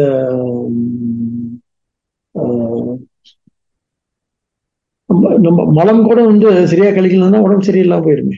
மலத்தை வெளியே தள்ளுற சக்தி அபான சக்தி. அபான வாயுவாங்க. அப்பான எருவாய் பின்னால நம்ம மலத்தை என்ன சாப்பிடுறது. அதாவது இந்த அப்பான வாயு சரியா இல்லாட்டிதான் பசிக்காதான். யாருக்கெல்லாம் பசி இல்லையோ அவங்களுக்கு அப்பான வாயு கோளாறுன்னு சொல்லுவாங்க. நல்லா பசிக்கணும், பசிச்சாதான் சாப்பிட முடியும் நம்மளால, இல்லையா? ஆக அது அப்பான சக்தி நல்லா இருந்தாதான் பசிக்குமா? அப்பான சக்தி இல்லாட்டி பசிக்காதான். யாரெல்லாம் பசி இல்லைன்னு சொன்னாங்களா, அப்ப அப்பான வாயு சரியா வேலை செய்யலன்னு அர்த்தமா. சீக்கிரமா என்ன ஆயிடுவாங்களாம்? சீக்கிரமா இறக்க போறாங்கன்னு அர்த்தமா. ஐயோ பயமா இருக்கே. யாராவது பசி இல்லைன்னு சொன்னீங்கன்னா சீக்கிரமா சாக போறீங்கன்னு அர்த்தமா. பாத்துக்கோங்க. நம்ம நல்லா பசிக்கணும். சில பேர் 2 இட்லி போட்டா ராத்திரி வரைக்கும் பேசாம இருப்பாங்க. காத்து மாதிரி இருப்பாங்க. அதனால அது பாய், அது எருவாய், வேஸ்ட் எல்லாம் வெளியே தள்ளுறது. அது என்ன என்ன என்ன பிராணன். அதுக்கு அந்த அந்த பிராணனுக்கு பேர் அபான அபானா. வாயு, அபான பிராணன். அப்புறம் சமானம். சமானன் அப்படின்னு சொல்றது எங்க இருக்குன்னா நம்ம நாபியில, நம்மளுடைய தொப்புள் கொடி பக்கம் இருக்குன்னு சொல்றாங்க. அங்க என்னன்னு சொன்னா அது வந்து சாப்பிடுறது, குடிச்ச தண்ணீர் இதெல்லாம் ஜீரணம் பண்றது, டைஜஸ்டிவ் சிஸ்டம். இது சமானன். நல்லா நல்லா சாப்பிடுறது, நல்லா டைஜஸ்ட் ஆகணும் நமக்கு, சமானன். அது உதானன் அப்படின்றதுதான் கழுத்து அல்லது கண்டகன்னு சொல்றது. கண்டம் இருக்குன்னு சொல்றாங்க இல்லையா, எச்சல் முழுங்குறது. இது எதுக்கு அப்படின்னு சொன்னா, இதுதான் சாகும்போது நம்ம உயிரை வெளியே தள்ளுற சக்தி, உதான சக்தி. அந்த சக்தி ஏன் நல்லா வச்சுக்கூடாதுப்பா, அது நல்லா கொஞ்சம் குறைச்சி வச்சுட்டு நல்லது, ஏன்னா வெளியே தள்ளாத உயிரை. இல்ல, சாக முடியாம கிடக்குறாங்க இல்லையா, என்ன ஏன் பாருங்க, சாகுற சக்தி இல்லாம கிடக்குறான்னு சொல்லுவாங்களே வயசானவங்க, சொல்றாங்க சொல்றாங்க பாருங்க, மூஞ்ச பாருங்க, சாக சக்தி இல்லாம கிடக்குறான்னு சொல்லிட்டு. அப்ப சாகிறதுக்கும் சக்தி வேணும். உதான சக்தி நல்லா இருந்தா தான் டக்குனு உயிர் போகும், மறுபடி போகாது. அப்போ உயிர் போறதுக்கு என்ன வேணும்? சக்தி வேணுறதுக்காக உயிர் போறப்ப என்ன கொடுப்பாங்க, இளநீர் எல்லாம் கொடுப்பாங்க. சரி, அப்படியே அதை போட்டு போயிங்க. இளநீர் கொஞ்சம், ஏன்னா அது கொஞ்சம் சக்தி கொடுக்க பாருங்க. இளநீர் உடனே குளுக்கோஸ் இல்லையா, டக்குன்னு சக்தி கொடுத்து டக்குன்னு உயிரை வெளியாக்கிடுமா. இல்லாட்டி என்ன பாக்குறீங்களா, நானும் தான் பார்த்துட்டு இருக்கேன், 10 நாள் எடுத்துட்டு இருக்குன்னு போகாம கிடக்குன்னு சொல்றாங்க. அப்புறம் மண்ணை கரைச்சி ஊற்றுவாங்க, அப்படியே அரைச்சிட்டு போமான்னு. சரி, அதுக்கு ஆசை போகலையாட்டுருக்கு, இதை கரைச்சி ஊத்துங்க, என்னது தங்கத்தை கரைச்சி ஊத்துங்கன்னு சொல்லிட்டு அங்க அப்படி போய் அப்படி மாட்டிக்கிட்டு அப்படியே சுத்தி சிக்கிட்டு போயிடாது. அண்ணா இது டெக்னிக்லாம் வந்து கிராமத்துல எல்லாம் பாய்ப்பாங்க. இது டெக்னிக் என்னது, முடிஞ்சாவது சோழான்னு சொல்றாங்கல்ல, அது மாதிரி உயிரை போக்குற டெக்னிக்லாம் நிறைய வச்சிருக்காங்க. கழுத்து வேற ஒண்ணும் இல்ல, கழுத்து கண்டம் இருக்குல்ல, கழுத்தை அப்படி நெரிச்சா செத்து போயிடுவாங்க. நமக்கு என்ன ஆயிரும், குற்றம் ஆயிருமே, ஐயோ நம்ம தான் கொண்டு விட்டோம்னு சொல்லிட்டு. ஆனா மண் ஊத்தி கொள்றது, தங்கத்தை ஊத்தி கொள்றது, இளநீர் ஊத்தி கொள்றதுலாம் வந்து பரவாயில்ல, எல்லாம் பெர்மிட்டட். இது ஆரோக்கியமான வழி, இதெல்லாம் வேணா ட்ரை பண்ணி பாருங்க. ஆக இல்ல வயசான வீட்டுல தான் சொல்றேன். ஆனா தண்ணி மட்டும் குடிக்கிறாதீங்க. எனக்கு அது ஒரு எக்ஸ்பீரியன்ஸ், பழைய எக்ஸ்பீரியன்ஸ் ஒண்ணு இருக்கு. தண்ணி கொடுத்தா அடைய தண்ணி எப்ப வந்து கேட்கிறாங்க, அடைப்பாகி. அதனால வந்து தண்ணி கொடுத்துடக்கூடாது. தண்ணி கொடுத்தா நல்லா இருந்துருவாங்க, இளநீ கொடுத்தீங்கன்னா சீக்கிரமா இருந்துருவாங்க. ஆக அது உதான சக்தி. அப்புறம் வியான சக்தி அப்படின்னு சொல்றது சரீரம் முழுவதும் வியாபிச்சிருக்கிற என்ன சொல்றது, சர்க்குலேஷன், பிளட் சர்க்குலேஷன் சக்தி. உடம்பு பூரா எது தள்ளுதுன்னு சொன்னா, உடம்பு பூரா வந்து ரத்தத்தை தள்ளுறோம். ரத்தத்துல என்ன இருக்கு, இந்த சிவப்பு அணுக்கள், வெள்ளை அணுக்கள்லாம் இருக்கு இல்லையா, எல்லாம் சக்தி எல்லாம் தான் சொல்றாங்க. ரத்தத்துல வந்து என்ன மீன் இருக்கு, வெள்ளை மீன் இருக்கு, சிவப்பு மீன் இருக்கு அப்படின்னு சொல்லி ரத்தம் பூரா பரவி என்ன மீன் இருக்கு உள்ள வந்து இந்த சக்தி சொல்றாங்களே, என்னது இந்த blood cells, red blood cells, white blood cells எல்லாம் சொல்றாங்க இல்லையா, அது உள்ள ஒரு தங்க மீன் இருக்கு, அதுதான் ஆத்மான்னு சொல்லுவாங்க. அது கண்டறியணும் நம்ம. இது எப்படி இருந்தாலும் உடம்பு பூரா வந்து ரத்தத்தை வந்து டிஸ்ட்ரிபியூட் பண்ற ஒரு சக்தி இருக்கு, அதுக்கு பேர் வியான சக்தின்னு பேர். இதெல்லாம் என்ன, எதுக்கு இதெல்லாம் சொல்றாங்க அப்படின்னு சொன்னா, இங்க நம்மளுடைய ஒட்டுமொத்த இந்த இந்த உயிரே வந்து எப்படி ஃபங்க்ஷன் பண்ணிட்டு இருக்கு, எந்த சக்தியால ஃபங்க்ஷன் பண்ணிட்டு இருக்கு. அப்ப ஒன்று சாத்விக் சக்தின்னு ஒரு ரஜோ சக்தியால ஃபங்க்ஷன் பண்ணிட்டு இருக்கு. நம்ம நம்ம மனுஷன் அப்படின்னு சொல்றோம் இல்லையா, இங்க நமக்கு வந்து இந்த 5 ஞானேந்திரியம், அஞ்சு என்ன கர்மேந்திரியம் சொன்னோம் இல்லையா. அப்ப ஞானேந்திரியம் அப்படின்னு சொல்றது சாத்வீக சாத்விக குணத்திலிருந்து வந்தது. கர்மேந்திரியம் அப்படின்னு சொல்றது என்ன, இதுல இருந்து வந்துச்சு, ரஜோ குணத்துல இருந்து வந்துச்சு. அப்புறம் அங்க என்ன சொன்னோம், என்னது மனமும் புத்தியும் வந்து சாத்விக குணத்துல வந்துச்சு. இங்க பிராணம் வந்து எதுல இருந்து வந்துச்சு, ரஜோ குணத்துல வந்துச்சு. அப்ப எல்லாம் ஒட்டு மொத்தமா கணக்கு பண்ணா எத்தனை வரும், அங்க வந்து 5 ஞானேந்திரியம், 2 இது பார்த்தோம், என்ன அந்த கர்ணம் பார்த்தோம். இங்க வந்து 5 கர்மேந்திரியம், 5 பிராணன், 10 5 10 பார்த்துருக்கோம். 10 அங்க ஒரு 5 7 17 ஆச்சு இல்ல. அப்ப இந்த 17 என்னன்னு சொல்லி அடுத்த ஸ்லோகத்துல வந்து இந்த இந்த 17 அம்சம் சேர்ந்தால் சூக்ஷ்ம சரீரம், அப்படி சட்டல் பாடி அப்படின்றது வந்து சூக்ஷ்ம சரீரம் சொல்லிட்டு எப்படி சூக்ஷ்ம சரீரம் நமக்கு வந்துச்சுன்னு சொல்லிட்டு பேச போறாரு. இது வரைக்கும் இதுலயே இருக்க ஒண்ணுன்னா பார்ப்போம், ஒன்றும் அவசரம் இல்லை நமக்கு.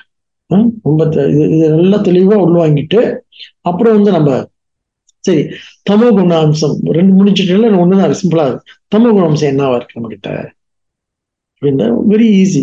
இப்படி இப்படி படிச்சுக்கிட்டோம்னு சொன்னா இதுல எந்த ரொம்ப குழப்பமா இருக்கு. ஒன்னும் குழப்பம் கிடையாது. கொஞ்சம் கொஞ்சம் கவனமா இருந்து பார்த்தீங்கன்னா ரொம்ப சிம்பிள்.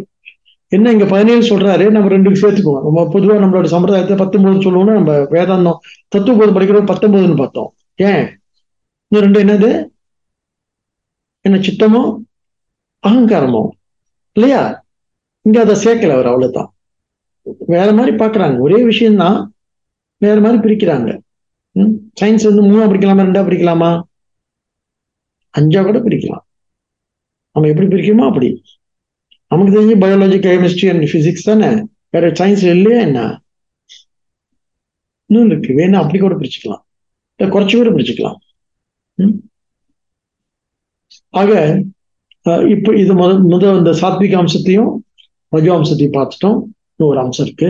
என்ன அம்சம்? தாமச அம்சம்.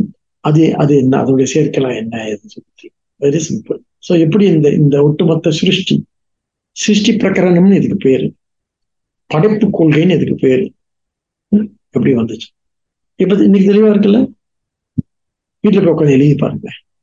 நன்றி, வணக்கம். அறிவோம் சார்.